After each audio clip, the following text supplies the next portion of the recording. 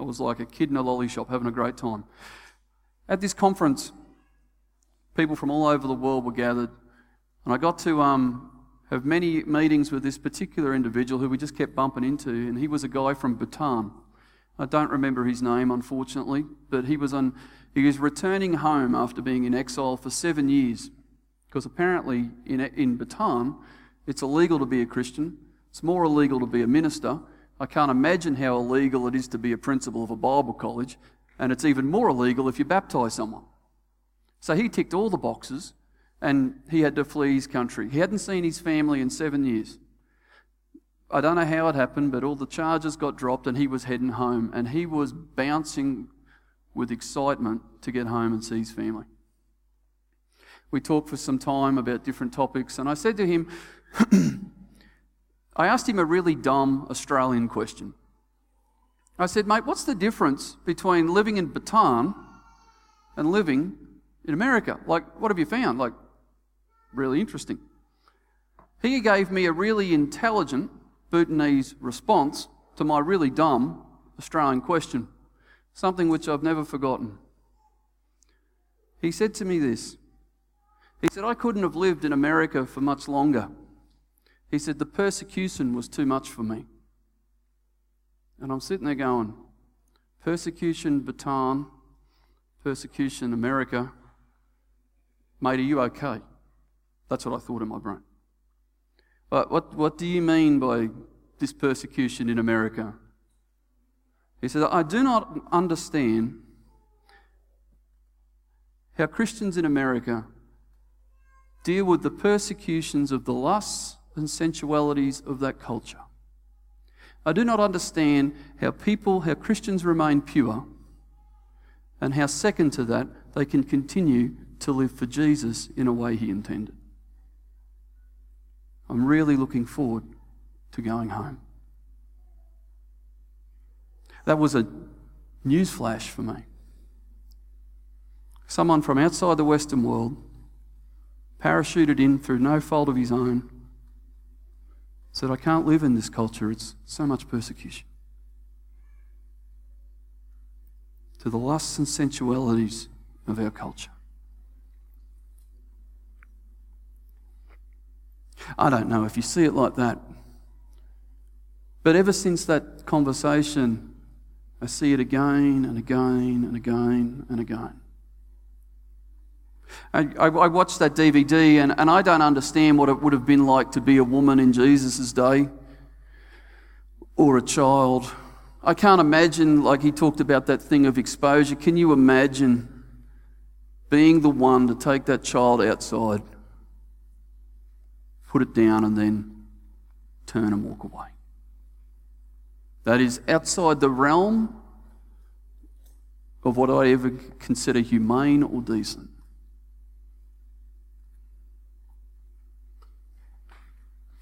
And into that world comes Jesus. And Jesus says, God says in the book of Romans, as Jesus came into the world, that all have sinned and fallen short of the glory of God. And we get an understanding of the deprivation. We get an understanding of the devaluing of women that was around in Jesus' time. And he came into that world purely with the gospel of grace, of mercy and love.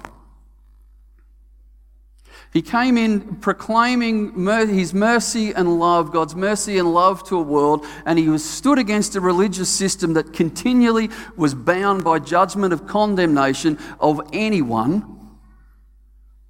And as you read through the Gospels, particularly women and children. But I think last night we watched on the DVD, it said that Jewish men used to say, thank God I'm not a Gentile. Thank God that I'm a male, and thank God that I'm not a woman. Like, really? I could not imagine praying that prayer in my house, married to my wife, with my 2 young adult daughters. Things would end bad for me. I'm not even going to try that. I'll try a lot of things, but I'm not trying that. And Jesus stood against this religious system of judgment and condemnation, and he expressed his gospel through love and grace. And he said to the kids, he said, little children, hey, come to me. And they come. By gosh, his character, his demeanour, his face must have been safe as these kids just come to him. Again and again and again. And to the women, regardless of race, of colour, of creed, of stature, he had time. He ministered to them. And again and again and again, he gives his peace to them. What a great gift to give to somebody in a world and a culture of such degradation, to say, I give you God's peace. And Jesus did that again and again to women, to children, to everybody who came upon him. And isn't that to be our aim? To release the peace and the grace and the mercy of God's gospel in the world in which we live? Isn't that what we're to be about, just in the normal everyday of life, in the as we go about things of living for Jesus? The basic principle of the Christian faith that you and I live by is that we're not only to represent Jesus, but we're to represent Jesus to the world in which we live. Every day, in every way.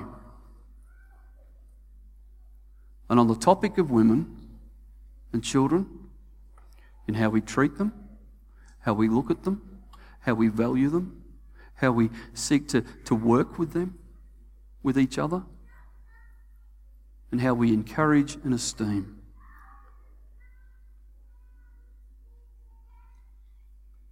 Yet so often, in our workplaces, in our social settings, our treatment of women becomes like eating a bunch of grapes. We just take one piece away from them all the time. When the reality of what we're called to be as Christians is someone who empowers and esteems, who doesn't continually take. When Jesus came into the world, it's fair to say that when he stood before the religious system, he was troubled.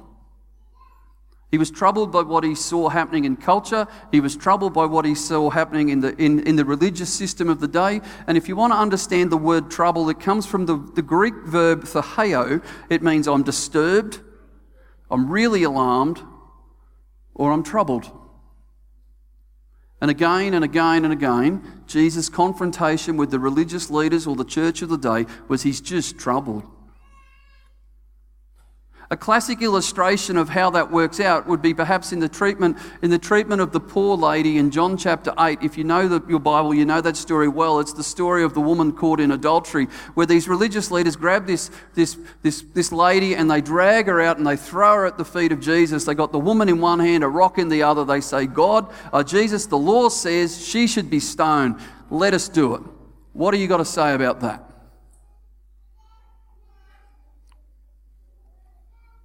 In my Bible, this story is headed with this heading, the adulteress stands before the light of the world. Oh, I love that. If you know the story, you know how it goes. Jesus looks at the lady. And if you want to understand Jewish culture, how they treated women, I don't know about you, but the last time I was helping someone through an affair, there was always two people involved. Where's the bloke in this? Just saying, it usually takes two to tango. He looks at the girl, the young lady, looks at the religious leaders, and he says, as they tossing their rocks in their hand, okay, but let him who's without sin cast the first stone. Judgment and condemnation, grace, mercy, and love. Jesus, it says, he stoops to the ground. People turn, Jesus stands. He says to the lady, he says, where are they? Where are those who condemn you? No one here, my Lord. Neither do I condemn you. Go and sin no more. In a great act of love and mercy, he takes someone who's so on death row for all intents and purposes, about to be punished in the most terrible way, picks her up, I don't condemn you. I love you. Go and sin no more. And it challenges me that 2,000 years later that men and women like that run away from God when in Jesus' day they ran towards Him.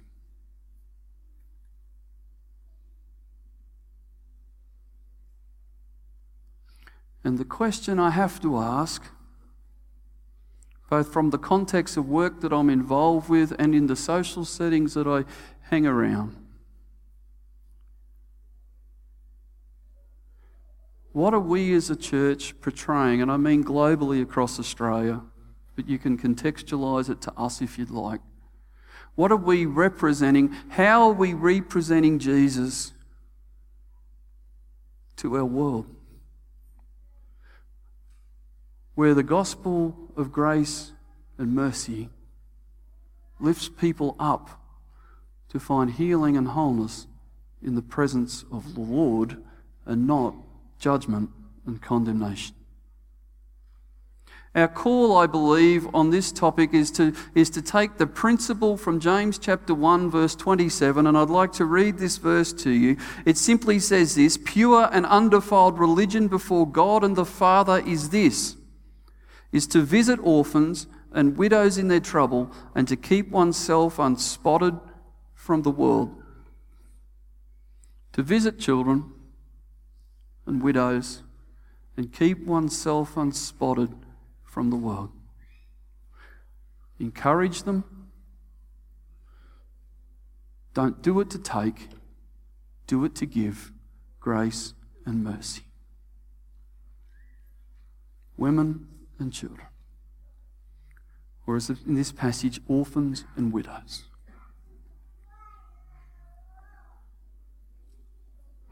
The church, I believe, on this topic of women and children should have the moral high ground, it should have the ethical high ground, it should have the spiritual high ground. We should be at the top of the tree.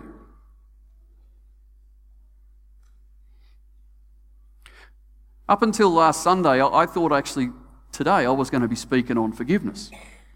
So the week before last, I was starting to mull on this in my head, and then I got to church on Sunday and David was speaking. He said, "Best of luck speaking on women and children next week." Oh, really? Right. Well, that just turfed that one out the door. Let's start again. So what I decided to do this week was, and by accident or by design, this week was also International Women's Day. Good planning, John. Well done. So I decided that this week I was just going to listen to the radio to hear what was said from either a woman's point of view about International Women's Day and what would be said about the church in relation to women and church. I thought women and children. I thought somewhere it's going to come up on the media. So let's just do a random straw poll. The theme for International Women's Day this year, does anybody remember what it was? It was only on Wednesday or Thursday or whatever day. I see that hand over there, young man, but I know you have no idea. The theme was, tell you what, it was a high impacting event, wasn't it? Yes, mate. Press for progress. Well done. You've outdone all the ladies here. Press for progress. Great theme. Love the work. In light of all the Me Too stuff and the sexual harassment at work, like seriously, what's that doing in our workplaces? If you're involved with it, stop it. That's my pastoral side in my workplace. If you see it, then stand up for it. If it costs you your job, and I can attest to this, I once went so close to the line, I had my resignation notice written because I thought I was out the door, then stand up for it. Against it. Sorry.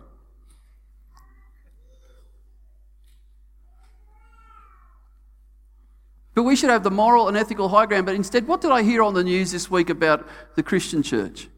What I heard on the news this week about the Christian church was a priest in Melbourne standing up against going to court for historical sex abuse charges. And I thought to myself, really? And you could push back at me and say, yeah, but Jeff, the media is always looking for a reason to slander the church. And I could push back at you and say, then why are we giving them a reason in the first place?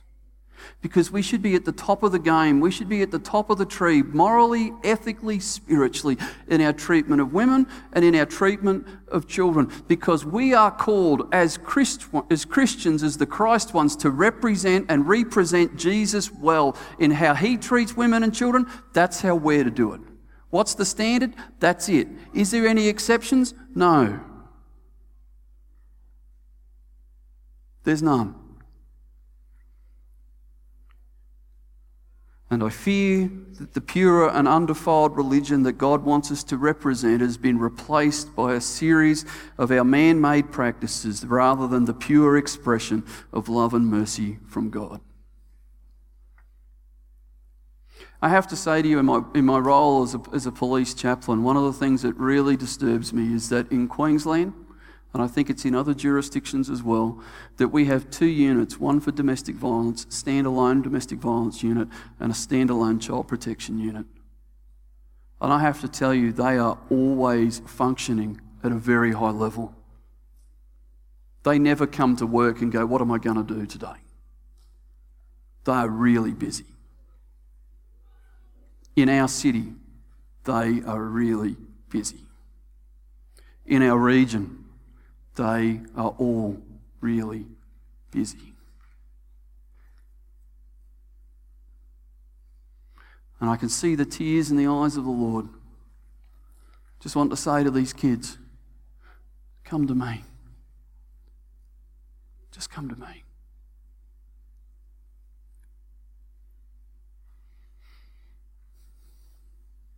I think we need to be troubled like Jesus and have love and mercy and express those attributes as we live for him.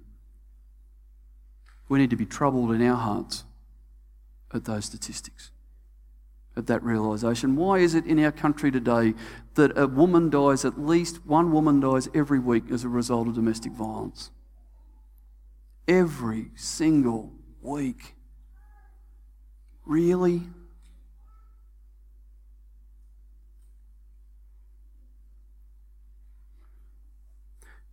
I don't understand what it was like to be a woman in Jesus' day, but sometimes I just think it's not much different to today. And I think as a church, I think as Christians, we have a right, we have a place that's ours to claim. To stand up for the rights of women, to stand up for the rights of our children and be vocal about it. In whatever way that touches your heart. Because as Galatians says, as David read last week from Galatians 3:26 to 29, so in Christ we're all children of God. Everyone who accepts him has been adopted into his family. So we're all children of God. We're all equal. We're all sons and daughters of the Lord through faith. For all of you were baptized into Christ, having clothed yourself with Christ. There is neither Jew nor Gentile, slave nor free. There's neither male nor female, for we're all one in Jesus Christ. If you belong to Christ, then you are Abraham's seed and an heir according to the promise.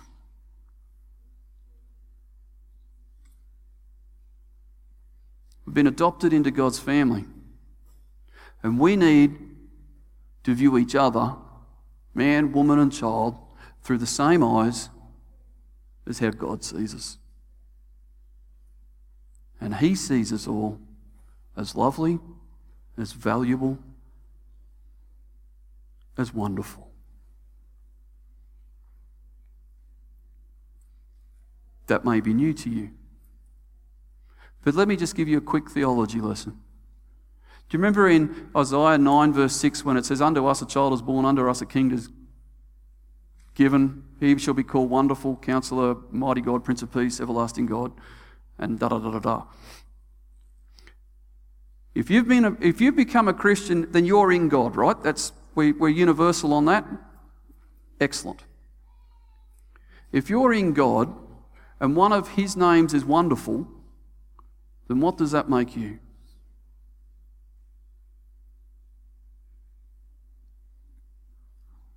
This side's very quiet. What does that make you? 6 people got it.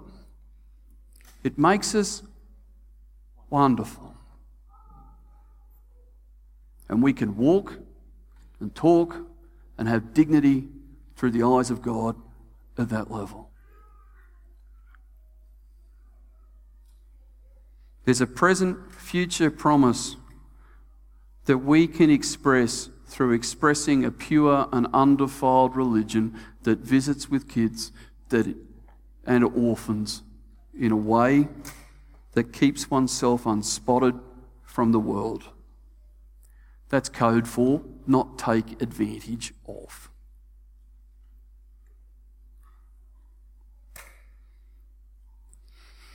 Pure and undefiled religion. The word religion is an adjective. It comes from the Greek word thakros, which means a careful observant of religious ritual. Thakros has as its root word the word thaheo, which is the word troubled. Religion has as its root word the word troubled. Comes from the root word troubled.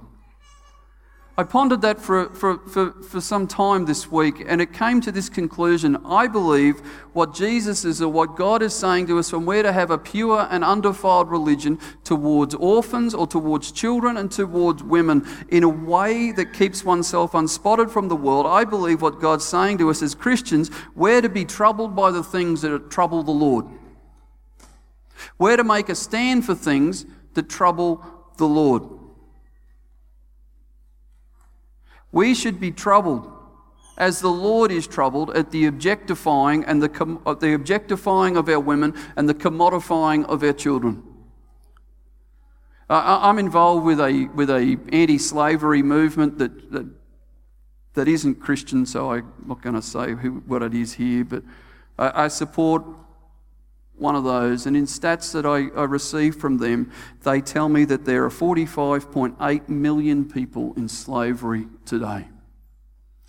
And the vast majority of them are women and children.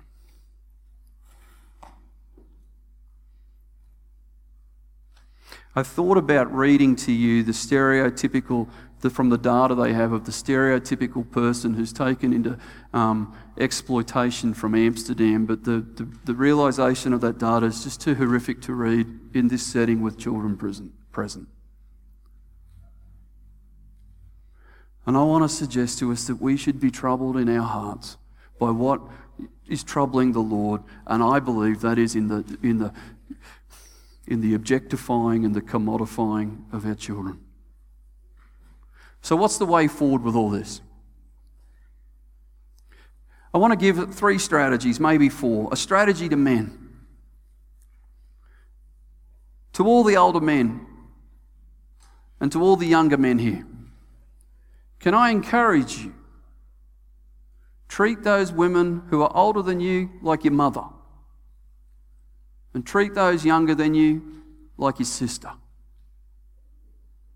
And the dignity and the respect that they deserve. Can I suggest to you that if you are tempted to engage in pornography, or that seed of whatever is planted in your brain, then use that as a trigger to worship the Lord. Because there's some sort of false intimacy, there's some sort of false sense of acceptance that you're trying to gain, and it's through some means. It's just like plucking grapes off a vine, and all you're just doing is discarding a stem. I want to encourage you, don't take what the devil's trying to do in dragging you down and use it as a trigger to lift yourself up and worship the Lord.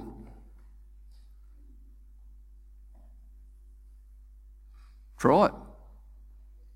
Worship the Lord. And worship Him, and worship Him, and worship Him.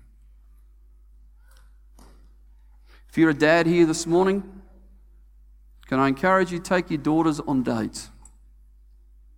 Let them get dressed up in their finery and let them choose the restaurant.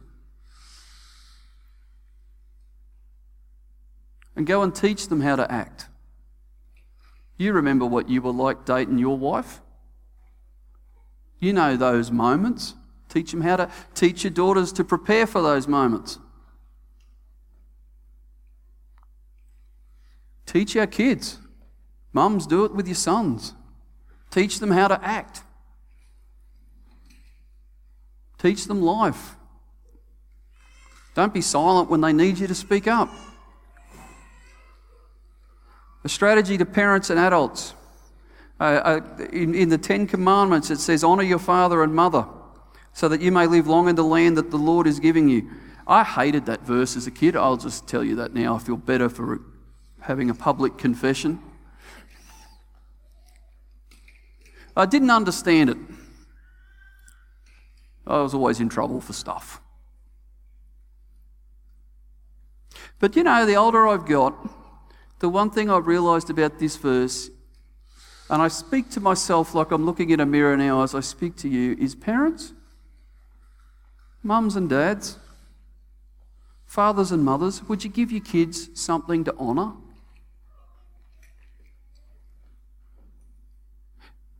Don't ask them to honour something that's not honourable. Can I ask you to spin it round? Live lives, parents, that your kids can honour.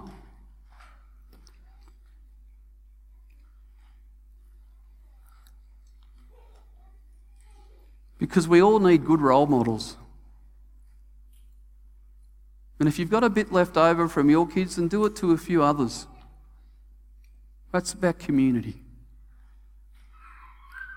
To help us all express and represent Jesus and represent him well to our world. Perhaps a strategy for women to women. I just simply want to read to you from Titus chapter 2. Teach the older women to be reverent in the way they live, not to be slanderous or addicted to wine, but to teach what is good. Then they can urge the younger women to love their husbands and children and be self-controlled and pure, to be busy at home and to be kind, and to be subject to their husbands, so that no one will malign the word of God.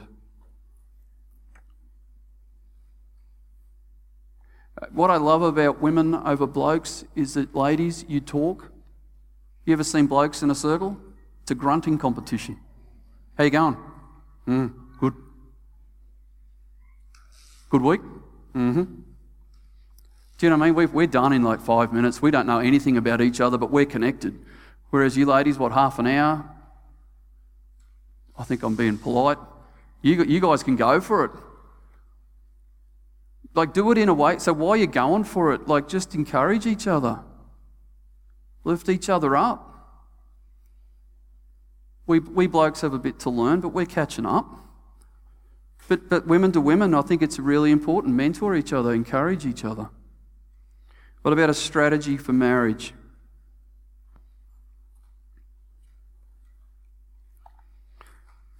Last night in our group we were talking about, we got stuck on this subject for a bit before we had to finish up. And my comment to people was this. I said, I wish that Ephesians 5:22 was written after Ephesians 5:25. Ephesians 5:22 is this. It says, wives, submit to your husbands as to the Lord. Ephesians 5:25 says, husbands, love your wives just as Christ loved the church and gave himself for her, that he might sanctify and cleanse her with the washing of water by the word.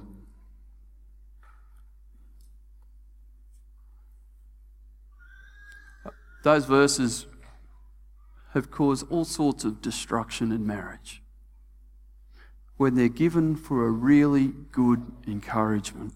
I want to suggest to you those two calls of the Lord are purely an expression of a gospel of love and mercy. What is submission, and what does living a life for your wife like Christ loved the church and gave himself for? I want to suggest it's an expression of mercy. The greatest expression of mercy I can give to you is an illustration, and it's simply of a child who's like damaged himself, and a father comes or a parent comes and picks him up from where he is in his wounds and in his hurts and lifts him up or them up to where they should be. Mercy is taking someone from down here and embracing them up here. That's the message of salvation. That's the gospel of Jesus. He took us lost in our sin. We could do nothing of our own. He reached down, picked us up, and embraced us as his own. I want to encourage you in your marriages, do that with each other. Lift each other up. Because there's so many things that we can't go into, but because of time this morning, but culture's really good at tearing us apart.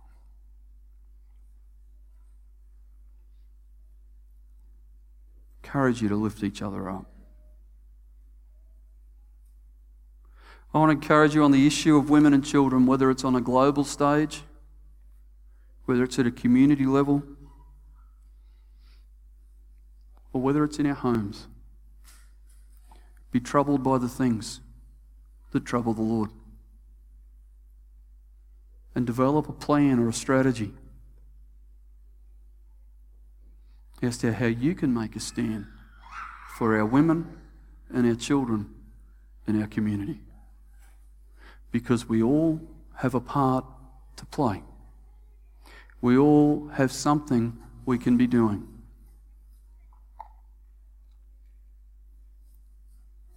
Make a stand. We used to live in Warwick. I'll close with this illustration and then I'd like to pray. We used to live in Warwick, and one of the things I still try to do it even now is I always buy fuel at the same service station. I'm so habitual. I always buy milk at the same supermarket. It drives the kids nuts. But one day the Shell service station at Warwick was my service station. I'd go in, I knew all the attendants by name, they knew me. It took forever to buy fuel, but I was enjoying going in there. One day it disturbed me that as my kids were getting older, back in that day, they had all these, all the magazines, Women's Day, Women's Weekly, Penthouse, Playboy, People, and they were all at the eye line of my kids. And I'm like, and I said to the attendant one day, I said, hey, can we do something about this? Like, really, does my 5 and 6 and 7 and 8-year-old, however old my kids were, do they have to see that? Like, can't we, like the store's pretty, can't we put lollies there or something? I can deal with lollies, but I don't want my kids having to eyeball that. Jeff, we can't do anything about it. It's all set by, someone bigger and greater than us in some other place other than here. But you can ring this number and let them know. Let me know how you get on. Sweet. So I rang them up. I said, just got a simple question or comment I'd like to make. I said, I really find it disturbing as a customer in your store, going in with my kids into your shop, to be confronted by those magazines when my kids are innocent and they shouldn't have to be fronted with how to deal with that when they're just little tackers. Can you do something about it? Because I know I'm not the only one who's concerned about it. I said, I'm not saying to that as some bigot or some narrow-minded person. I'm simply saying that as a dad who wants to raise his kids well. Thanks for your time. 2 weeks later, the whole shop was rearranged. The attendant said to me, Jeff, what did you do? I said, I rung up and just made a stand for my kids. She goes, we've never had action that quick in this store, ever. And I think to myself, how simple is that? I didn't even have to pay for the phone call. It was a 1-800 number. But in the everyday of life, sought to honour my kids, my girls, who are now women, to have just a small way to help them understand that there's value and dignity and they don't have to dress like that. They don't have to act like that. They don't have to engage in that. They have far more value than that. And they can walk and stand and be better for it. Can I encourage us? We can change the game in how we as Christians, because of God's example in Jesus, change the game in how women and children are treated in our community and, dare I say, in our culture, for His name's sake. Amen. What I'd like to do as we close our service, ladies, would you mind if I just prayed for you? Is that cool? If you're not comfortable with that, then please just ignore me and think pleasant thoughts about something else. But I'd really like to pray for you.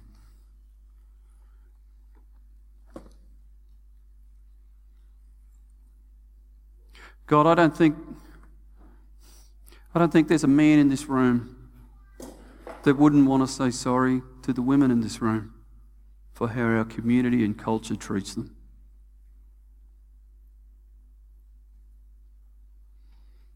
And we stand in the gap for you this morning, ladies, and say, Lord, accept our apology.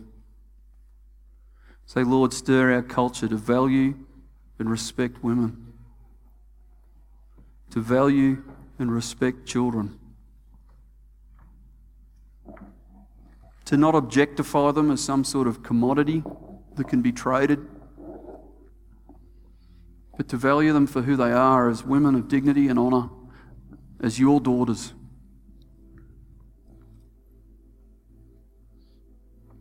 For ladies, that's who you are. You are daughters of the King of Kings. That makes you princesses as well as wonderful. And irrespective of what has happened in your life, irrespective of the circumstances, and many of us have been through pain, but irrespective of that, the Lord looks at you and loves you like a daughter, loves you as a princess and thinks you're wonderful and says, come to me.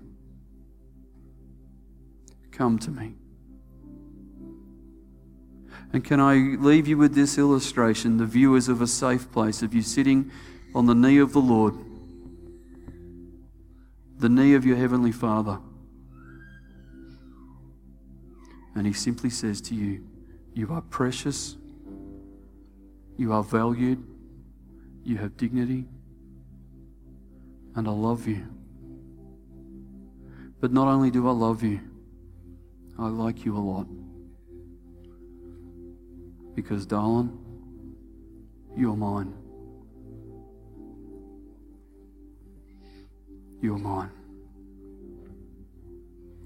And I pray, Lord, in the affirmation of our women today, that they would know something of your honour and your glory in their lives as we give honour and glory to you through our lives in our worship of you. Help us to represent and represent you well.